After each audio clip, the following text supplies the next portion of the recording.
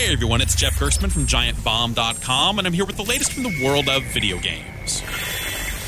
This week, the developers of Max Payne and Microsoft come together to release an ambitious project called Quantum Break, which attempts to merge one part video game with one part television show. The resulting mix is, sadly, underwhelming. Quantum Break is a time travel story where you play as a character with time powers.